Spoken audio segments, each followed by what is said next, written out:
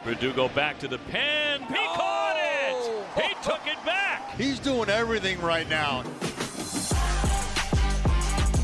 That ball is gone!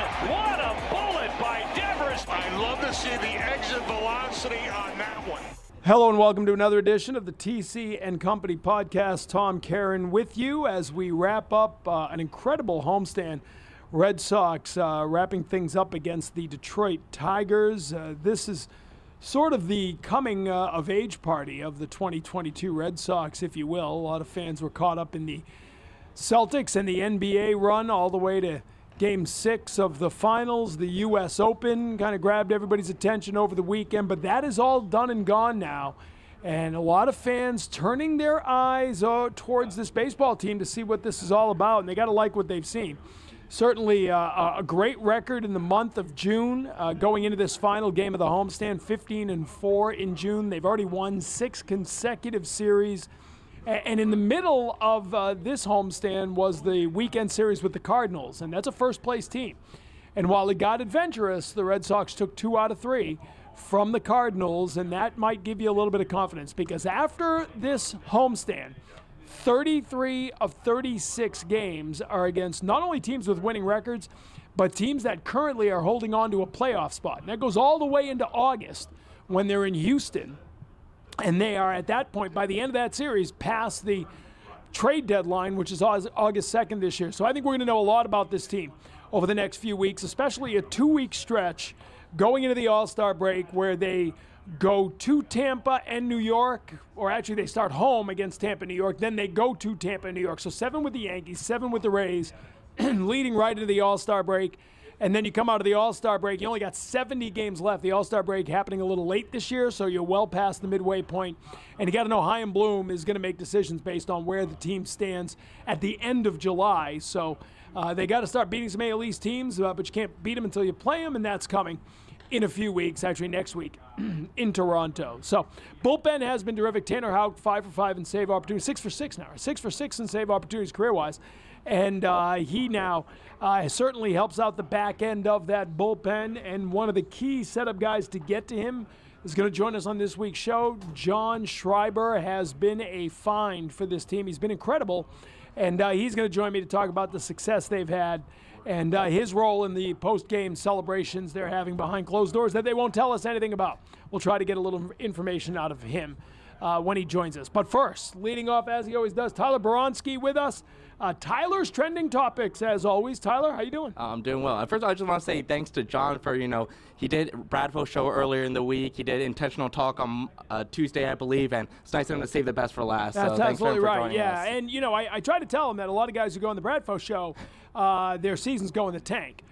In fact, I think what you're going to see a lot of, Tyler, is guys who go on the Bradfo show, then quickly booking an appearance on this show to get their season back on track because, we've well you don't want documented. The stock to drop too quickly. We have documented quite publicly the great success people have had. Michael Wacha has a complete game right after appearing on the show. Christian Vasquez, 10th inning RBI right after appearing on the show. Jackie Bradley Jr. had 5 hits in 3 games right after appearing on the show. Who am I missing? We had others. I always think Ryan Fitzgerald bound down AAA. So leading the Woo Sox in home runs. We expand past Fenway Park. That's right. That's right. Dan Duquette got inducted into the Red Sox Hall of Fame. I mean, technically he came on because he was getting inducted in the Hall of Fame, but it still didn't happen until right after he came on the show. So, again, if you're having difficulties in your life, whatever you do, call us, and we'll put you on the show, and your wife will love you more, your husband will start doing the dishes, whatever's going on in your house can be fixed with an appearance. But that was a quick side. That's a promo. It was a promo. That's a promo for the TC and Company absolutely. podcast. But right at the top. And you are N Company, as we know. So what do you got this week? Yeah, well, it's been a fun week just because we've seen so many unexpected faces here. It feels like an unofficial 04 reunion. We got Ortiz in the house, Manny in the house, Keith Folk here, Millar, I know he's scheduled to be here, so we knew he was coming. But it's just so many faces. There wasn't like a special event this week, so it's just like we didn't know these people were coming, especially Manny the other day on Monday. So we were thinking, could that be the biggest, I mean, other than, like you said, a planned event, that might have been the biggest organic gathering of the 04 team at Fenway in a long time, right? You had Ortiz and Manny, where they threw out the first pitch together. Manny to Ortiz. You mentioned Folk was here because all their kids. Should I throw Lenny in, too? I mean, Lenny's part of the team. Veritek in uniform. Veritek, right? yes. Millar up in the booth. So there's 6 anyway. Yeah, I don't know if Curtis Laskanik was somewhere watching the game, but you never know. We could find it. But that was pretty cool, wasn't it? It was pretty cool. The Manny appearance up with Millar in our booth was fantastic. Alex Cora, not real thrilled that David was FaceTiming Millar up in the booth and then trying to stick it in the face of the manager of the Red Sox while he was managing the game. So he kept feeding him sunflower seeds to shut David up, basically. Yeah, I think there's going to be a little sign. Sometimes you see on those seats where it's like a reserve for this person. There's going to be a sign that says reserved for anyone but David Ortiz next good luck. to Cora's Yeah, but good luck. right I mean, there. you try to tell David Ortiz where he can and can't go. Yeah. How do you think that's going to go over? Not too well. I don't think Cora's going to get his wish, but... Big Poppy rules the house. We know that. So that was a cool visit. My no favorite line from Cora in his postgame would go back to Manny is that only Manny Ramirez would miss his Hall of Fame ceremony, but show up on a random Monday night unannounced to throw out a first pitch against the Titan. You know, it was just Manny being Manny at the end of the day. You know, executives at Nesson yelling, why didn't we know he was throwing out the first pitch so that we could show it live? The Red Sox didn't know he was throwing out the first pitch. He just showed up and said, give me a ball, I'll throw out the first pitch. Yeah. That's Manny being Manny. I know Blaney and I, our videographer, we were talking yesterday that we did get a little feeling, you know, his son and David's son play for the Brockton Rocks kind of next door, and they were at the game the day before. So, okay, maybe he could potentially come to Fenway, but we didn't know the next day he would be showing up. Oh, but I can tell you this. I was watching batting practice with Keith Folk and the kids, and Folk, at least at that point, didn't seem to have any clue those guys were coming. Really? Because we were talking about the kids and talking about what's going on.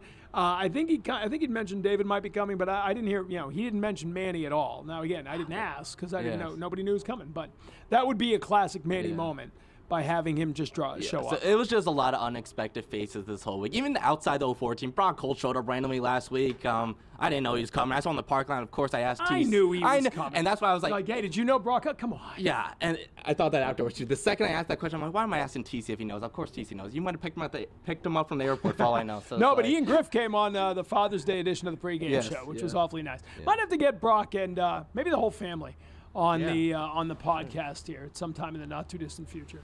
Absolutely. Well, that's all new to set up, so that would be fun. All right, what else you got? Yeah, and league-wide in the baseball world, Mike Trout, the last series against the Mariners in Seattle, 5 home runs in the series.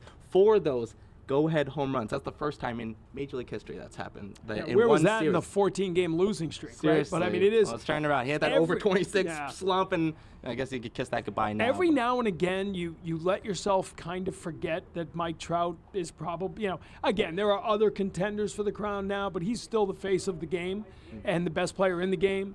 And just when you start to think that is changing, he does something like this. Well, I think for us, too, being on the East Coast, we just don't appreciate enough. Right. We don't see him play enough. And then, like, the last time we saw him play, he got injured. So it's just, we have such a small sample size here in New England watching him. But, yeah, you get reminded quickly.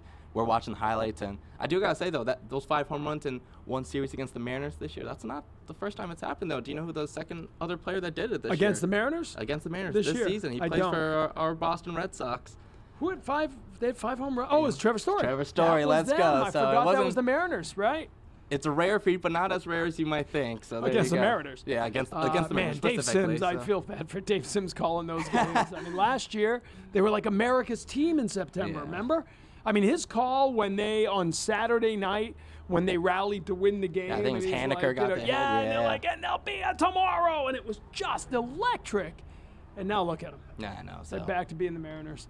All right, we got anything else? You're my guy on social. You are keeping an eye on the trending moments in Major League Baseball. What do you my got? screen time's up on my phone. It's for good reason. I hate that. Why is there a way to turn that off, by the way? There probably is. I honestly just ignore the notifications because I know everybody in the house's phone go off at once, and everybody then swears at the same time. Oh, I'm up 37%. It's a game I don't like to compare with other people, so I don't like it too much. But the last thing, wholesome moment alert. I'll say the Contreras brothers, Wilson, who plays for the Cubs, William, that plays for the Braves, both catchers in the big leagues. They played against each other for their first time in their big league career at Wrigley the other day. William behind the plate for the Braves. Wilson about to take his at bat, and they kind of have a nice embrace. And those two are really close. They grew up in Venezuela together. Wilson actually, he said in an interview, last time he saw William play though was in like Little League, because Wilson left Venezuela to come to the United States at 17 years old, to sign with the Cubs. There's a six-year gap between the two of them.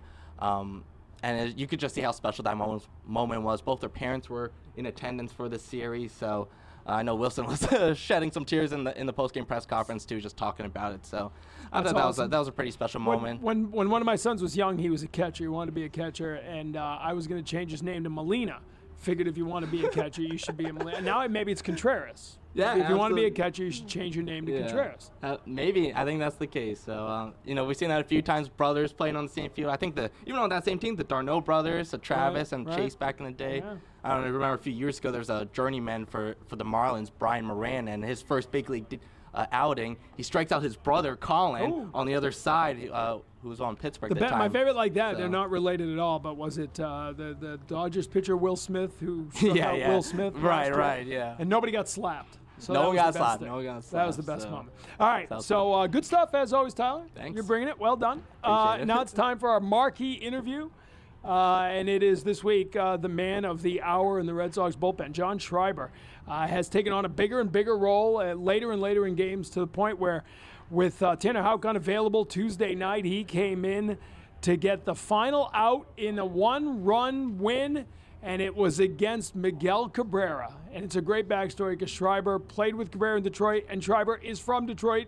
Michigan, nearby, and grew up cheering for Miguel Cabrera, and winds up having to get him out to end the game. It was a pretty cool moment, and he and Fenway absolutely erupted with energy after that last out. And this is the conversation with John Schreiber, the guest on this week's TC & Company podcast.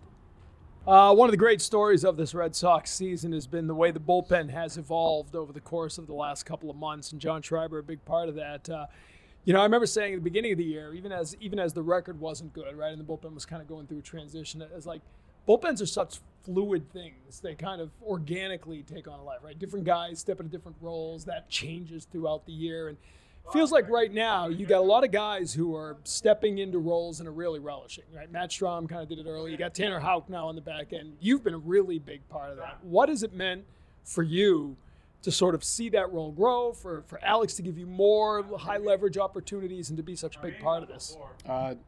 Yeah, it's been awesome. I mean, the more I'm out there, the more confidence I get, and I think that's just been a major factor, is just having more confidence when I go out there. And I think that's what's helped me have some success out there on the mound. And over the past couple of years, I think I've grown mentally a lot, and it's been exciting. So you're 28 years old, young by human standards, not young by pitching or Major League Baseball standards, right?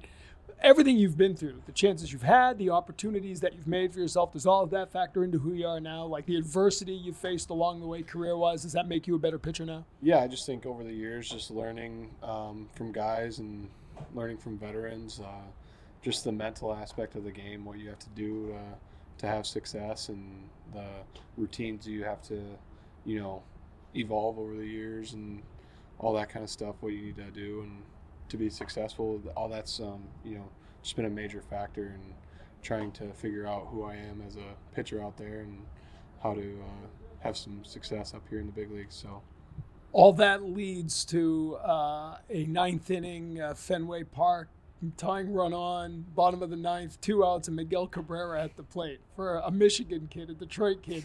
Is that surreal when you're driving home last night thinking about what you had just done? Yeah, I mean, it's insane. I grew up watching Miggy with the Tigers my whole life, and I was teammates with him for a little bit, and it was just an incredible moment to be able to have him in the box and be able to face him. So do you have to block it out? Like, do you have to not pitch to the name? Make sure you don't let yourself start thinking, oh my God, it's Miguel Cabrera at the plate. Yeah, I mean, I try to block out a lot of things out there, just trying to execute my pitches and do the best I can.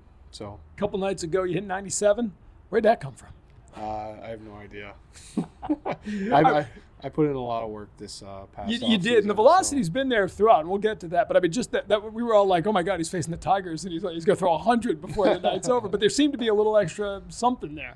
I think I hit 97 a couple nights ago. Oh, did you? Okay. That. But I don't think that had anything to do with me throwing any harder or any slower or any of that. I was just trying to go out there and, execute my pitches to the best I can. Your velocity, you look over last season, I know it wasn't where you wanted to be at the beginning of the year, but it increased as the season went on. So is it a case of you just came in at a higher baseline this year? The work you did in the offseason sort of got you started, and now it's even moving up from there? Yeah, I came in last year into spring training, and, I got into my first spring training here with the Red Sox, and I remember looking back at the board and seeing 88 up there on the gun, and I was pretty disappointed. And throughout the season, it obviously came back and where I wanted to be. And thinking about last spring training, in the back of my head, I was like, okay, I need to do a little bit something different here just to be ready to go for next year. And I think that's I did that pretty well, and I was ready to go. So, I mean, work harder, work more is kind of the old cliche, but is that what it was, or did you do something different? Did you find a whole new routine in the off season? Yeah, I think the workout regimen was the same, but the throwing program was completely different. I feel like it was a complete overhaul of what I was used to doing, and instead of picking up a baseball, mid-November, I was maybe took a week or two off and picked up a ball and was trying to get going right away. So you've worked with Paul Abbott down in Worcester quite a bit, and everybody raves about his ability to unlock potential. What did he do for you? What's he been like, and what's that relationship like? Yeah, he's been awesome. I mean, he's an incredible person, incredible coach. We were working on a couple pitches these past couple of years, and he's helped me with my sinker a lot, and continue to help me with my changeup. And just the little things mechanically he'll point out and what you need to work on, and he's just been amazing with the pitching staff and the guys coming up. So always a sidearm guy? Where did that start? Do you know? Modeled after anybody? I think my arm slot has always been the same. Maybe when I first got into professional baseball, I got my upper body down a little bit. Don't know why, but it just happened. But I've been pitching like that ever since, and I look at guys like Cishek and Pat Neshek and all those guys, and I mean they're just incredible sidearm guys, and those are some videos I look at all the time. So, anything important to say about Dave Bush as he walks by the back of the camera? He's awesome. Yeah, smart young man. He's learning well. Was it Chad Bradford? Remember Chad Bradford? Yep. We had him here for a little bit way back, Yep. and it's funny. We did this thing once with Photoshop essentially, and we kind of cut him off at the waist and tilted him back up, and his arm's actually up there. Right. He was all upper body. Is that like, how much of it is arm, how much of it is body? I think you just try and find an arm slot that you're comfortable with, and then as you grow older, through little league, high school, college, you start to figure out how your body works and what's the most comfortable and how you can produce the most torque and force out of your body. And I think, guys try and find that, or, it's just a combination of different things that, pitchers do. If I do this, maybe the hitters can't see it as well, or, stuff like that. I don't know. Teams try to mess with it over the years, coaches, because, I feel like if you're over the top, they sort of might tweak your delivery a little bit. I feel they're always messing with sidearm or Submariner type guys. They're always like, bring it up, bring it down. Did you get a lot of that along the way? No, I haven't really gotten any of that through my career. Is just minor things, just like staying back longer, and trying to keep your not opening up with your upper body as much, and staying closed and stuff like that. So the two seamers become really important, right? Yeah. I mean, you've always had to change, but now you're sort of able to use that sinker from the side, which you can see guys really aren't getting a good look at. How did that develop, and how much have you worked on trying to master that pitch? Yeah, I mean, when I first came over here to the Red Sox, working with Paul Abbott, we were just talking about the two-seam and just talking about how having that pitch, gets guys off my four-seam fastball, because that's the pitch that I've thrown my whole life. I have never thrown a sinker before, and once I figured out how to throw my sinker and how to get command with it, like I said, it got guys off my four-seam and helped my slider a lot more. Getting more swing and misses off that. So, is there a moment in a major league game? Because I always feel like guys who work on a pitch or change a grip or something, like it's all well and fine till you get out there. And now you're facing the best hitters in the world. Was there a moment, a game, in at bat where you sort of said, all right, this works. I trust this? There wasn't really a certain moment. I think just throwing it more often up here and, seeing some of the swing and misses I got on it, I got more confident with it, especially against righties, throwing the sinker, in at the hands, having them swing through it. Then I just started to see, okay, this is a quality pitch that I have, and, it's helped me out.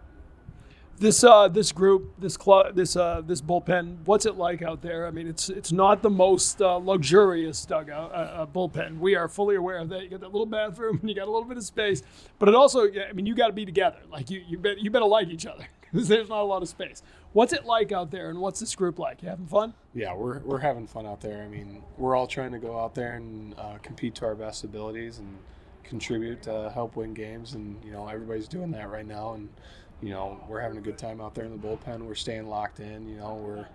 Every time somebody gets a hit out here, we're standing up out of the bullpen and giving some love to those guys for getting a hit or scoring a guy and all that kind of stuff. So David Ortiz was here the other night. I won't go down. I know Rob Bradford had you on the show, and he started digging out their Tigers fandom and make you relive a lot of bad moments. But that grand slam in 2013, where were you, and what was that reaction like? Yeah, I was at my parents' house, and I was a freshman in college, and everybody fell asleep that night, and I was the only one up in the living room, and I was like, oh yeah, we got this game, and David Ortiz hit that grand slam, and I remember just cursing throughout the house, and I threw something at my bedroom door and almost put a hole through it. I remember I was like, oh God.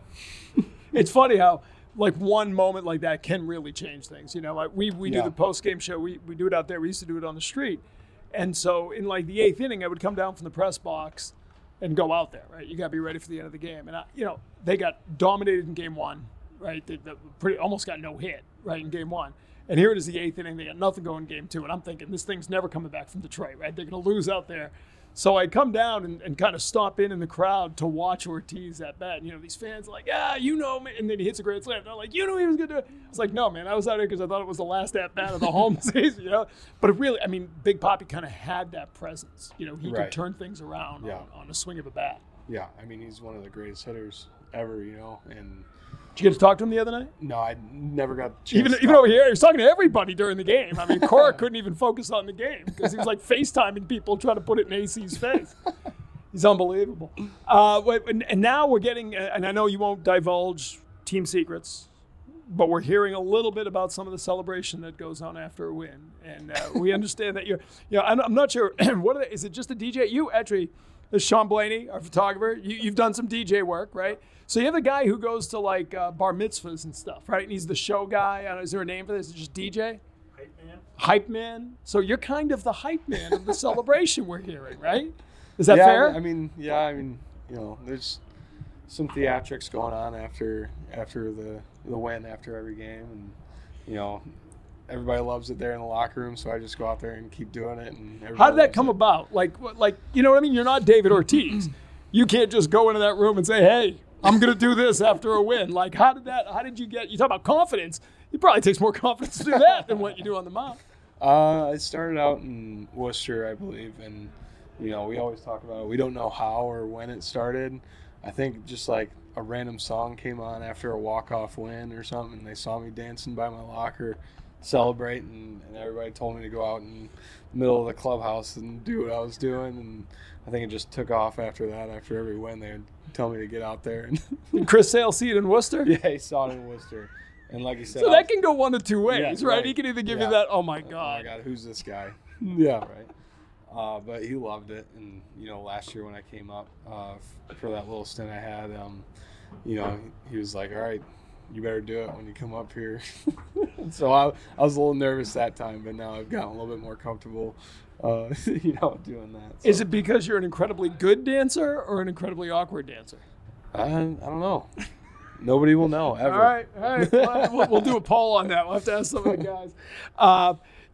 When you think about playing here, and I know, you were pitching for your hometown team, right? And that's got to be special. Yeah. And we've talked to JD Martinez about it, right? A team actually walked away from J.D. Martinez, right? A team walked away from David Ortiz, right? The Twins let him go. Like, it can happen to anybody. But you got to regroup, right? I mean, that's got to be a difficult thing to sort of get your head around and say, okay, I'm not going to let this derail my dreams and derail my career. So what was that process like, and from going from that to going to where you are now? Yeah, I mean, obviously when I was DFA'd, I was disappointed in myself just because the way I was pitching and stuff like that, and I think that really flipped a switch, for me to really try and figure out what do I have to do to have the right routine to get to where I want to be, and and I think when that light, when that switch flipped, I think everything just took off after that, and I started to see more better results and all that kind of stuff. So confidence is everything, right? Exactly. Especially for a reliever. Yeah, you got to have it. Mm-hmm. And a couple last important questions to get to. The beard. Do you feel like we were talking about this last night? Do you feel that adds to your mound presence? Do you think you're scarier looking on the mound with a beard? Yeah, I mean, I hope so. I feel like I'm a different person, close up, talking to people than I am when I'm out in the bullpen getting ready to come in here because I'm yelling and stuff like that. So, Jonathan Papelbon, when he was here, when he was closing, he used to tell us that he really, like, coming out of the bullpen, he almost felt like a character. Like he wasn't himself. He's called Cinco Ocho, right? He was 58. Ocho Cinco was a football player. But he was like, I would become Cinco Ocho. Like I would become this badass dude. He goes, that wasn't really who I was necessarily, but I had to be. Like, is there a little bit of that? Like, this is John Schreiber, the pitcher, who's coming to get you. I might be joking with somebody before the game, but I got to be that guy on the mound. Yeah, I think that's where the confidence comes in, and I feel like, once I found that confidence, I feel like that turned me into a different character out there, and I think that's when I found just like what I had to be out there to have some success. So you show the emotion, especially after a game like last night. Fans seem to eat that up. Do you feel that connection a little bit with these Red Sox fans? Yeah, I mean, I feel like I can't hear anything when I'm out on the mound, and when I'm getting fired up, I think it's just that adrenaline coming out, and I'm so locked into everything, and I can't really focus on anything but pitching, and I just letting all that out just feels so good, and I don't even notice it. And you say you can't hear anything, but like when it ends, like all of a sudden does the world around you come back into focus or something? Like you all of a sudden hear the crowd? I don't think it happens. I don't think I settle down until I know I'm not going back out there.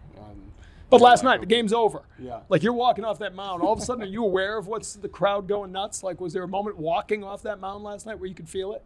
I could definitely feel the energy after walking off, and it's a good feeling coming out after that. So I feel Detroit and Boston are very similar sports towns in a lot of ways, right? It's like so much passion for all the sports. You were talking before, like you were a kid, in those days, the Red Wings seemed to be winning all the time. Yep. You had the Pistons and the Lions and obviously the Tigers. Do you feel that a little bit of similarity here, especially the last week, right? We had the NBA Finals across town. You had the U.S. Open in town. That stuff comes by Detroit once in a while, the golf. Do you feel that similarity between Boston and Detroit as far as sports towns go? Yeah, I mean, ever since I've been here, it's been incredible. And, we're playing Monday, Tuesday, Wednesday. And I remember somebody asked me, like, oh, do you guys draw a good crowd on, Tuesday? I'm like, dude, we're sold out every night. I'm like, so, I mean, this city's awesome. The fans are awesome. And, I'm just enjoying so much being here. When Mike Lowell came here, I remember him telling me, it's like, you realize it on the second day. If you're with the team all year, you realize it in game 2. Game 1 sold out, but home openers sold out everywhere. Right. Because then you come back the next day, you're expecting 12,000. No, it's 37,000 again. The place is bonkers every night. And it's here early. Like, you can feel it early, right? Yeah, I mean, like I said, it's insane just, seeing the amount of fans here, just the, love of this team that they, come out to see, and it's just incredible. So. All right, last question here. I'm going to ask you to take part in a little podcast on podcast hate, okay? I know you're on the Rob Bradford podcast, and we have a little rivalry going. Oh, God. Because the guys who've come on my podcast have all gone off after Michael Wacha came on, complete game in his next start. Jackie Bradley had 5 hits in 3 games after coming on. Vasquez hit the 10th inning. Go ahead, RBI. I'm worried about you because you're already killing it. So I don't know where you can go from here. But if you want to say something about how your career is sort of, your season's continued even though you appeared on the Rob Bradford podcast. No, I'm just kidding. I won't make you do that. Don't worry. But just good things are in store for you, right? Because you came on this. Yeah, if you say so. Yeah, that's right. That's the appropriate answer. Yeah, if you say so, buddy. Whatever. Listen, it's been great spending some time with you. Congrats on the success. Really, Thank it's you been so a lot much. of fun to watch. I know the appreciate fans are loving it, and looking forward. It's gonna be a long road trip. Things get tougher now, right? I mean, the schedule. You're gonna get a lot of Yankees in Tampa in July, but this team's got to be the confidence now, right? I mean, you can talk about who you want about playing a winning team or a losing team, but winning breeds confidence. Now you Right. guys have to feel like you can take on anybody now, right? Yeah, that's right. I mean, we like where we're at right now. Everybody's, the energy in the clubhouse is where we want to be, and everybody's contributing on every level, and we're excited, game by game. So Appreciate the visit. yeah, thanks for Thanks for having the me. time. Yeah, no problem. All right, special thanks to John Schreiber for appearing on the podcast this week. Tried to get a rebuttal from Rob Bradford, but he's far too important. Wait, here comes Rob Bradford now.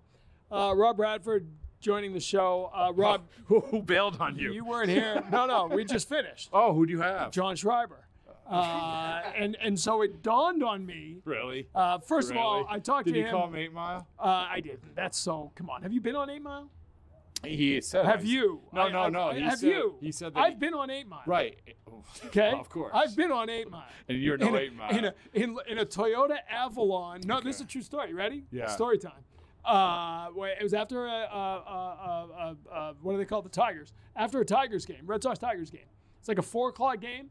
It's right next to Ford Field, as you know, whatever it's called now, Yes. the football stadium. Is it still Ford Field? I don't Did know. they changed that? Yeah. Tyler confirms. Sure. Eminem was playing a concert that night at Ford Field. So the like a the Red cliche. Sox Tigers game ends at like 7, and what you would expect as far as the parade of humanity showing up to the Eminem show shows up. It was home. Yeah, it's Detroit. So there's roads blockaded everywhere. And we're like going left and right, because it's usually pretty easy and easy. If we're going back to Dearborn where the hotel is, all of a sudden we're like not in the best part of town. And we're on 8 Mile. And there's barricades, like you can't get off. And we're stopping getting some interesting because it's 4 guys in a Toyota Avalon that's clearly a rental. And so we called the hotel, which was a very upscale hotel. We were staying with the Red Sox. And she's like, "Where are you?" And we're like, "Well, we're on the corner blanking 8 Mile." She goes, "Oh my God, get out of there." You know who was So- in the crowd at that concert? Who? John Schreiber. Oh, I should John have 8 asked Mile him about Schreiber. that. Yeah. I should have asked him. But I did ask him about his season continuing to go in the right direction despite his appearance on the Bradfo show. and we did have a good conversation. He wouldn't bite. You'll be happy to know he wouldn't bite. No, because he had the time of his life. Well, it's not about fun. It's about results. Okay? Right. So you're development. You're about development, character No, development. I'm about results. I'm about the tough questions, winning the games. truth. Okay, and it dawned on me as I said to Tyler that what might happen now is guys go on your podcast, see a dip in results, immediately have their booking agent call me to get their seasons back You on know, track. I thought I heard that Mookie Betts was in town. is that the reason why? Is that the reason why? How's he been doing lately? That's all I'm saying. It was funny, like That's all I'm saying. after you broke that down, and I say, well, no, we have Mookie, he's doing fine, and then he broke his ribs. Looking on the transaction, that Mookie on the IL. Yeah, that was a good move of John Schreiber jumping on your podcast. To Well, I sort of told play him for the he Tides. will challenge this because I don't know he can do much better than he's done. I mean, really, you know what I mean? What's he going to do? Usually they come on my show when their season takes off. Right.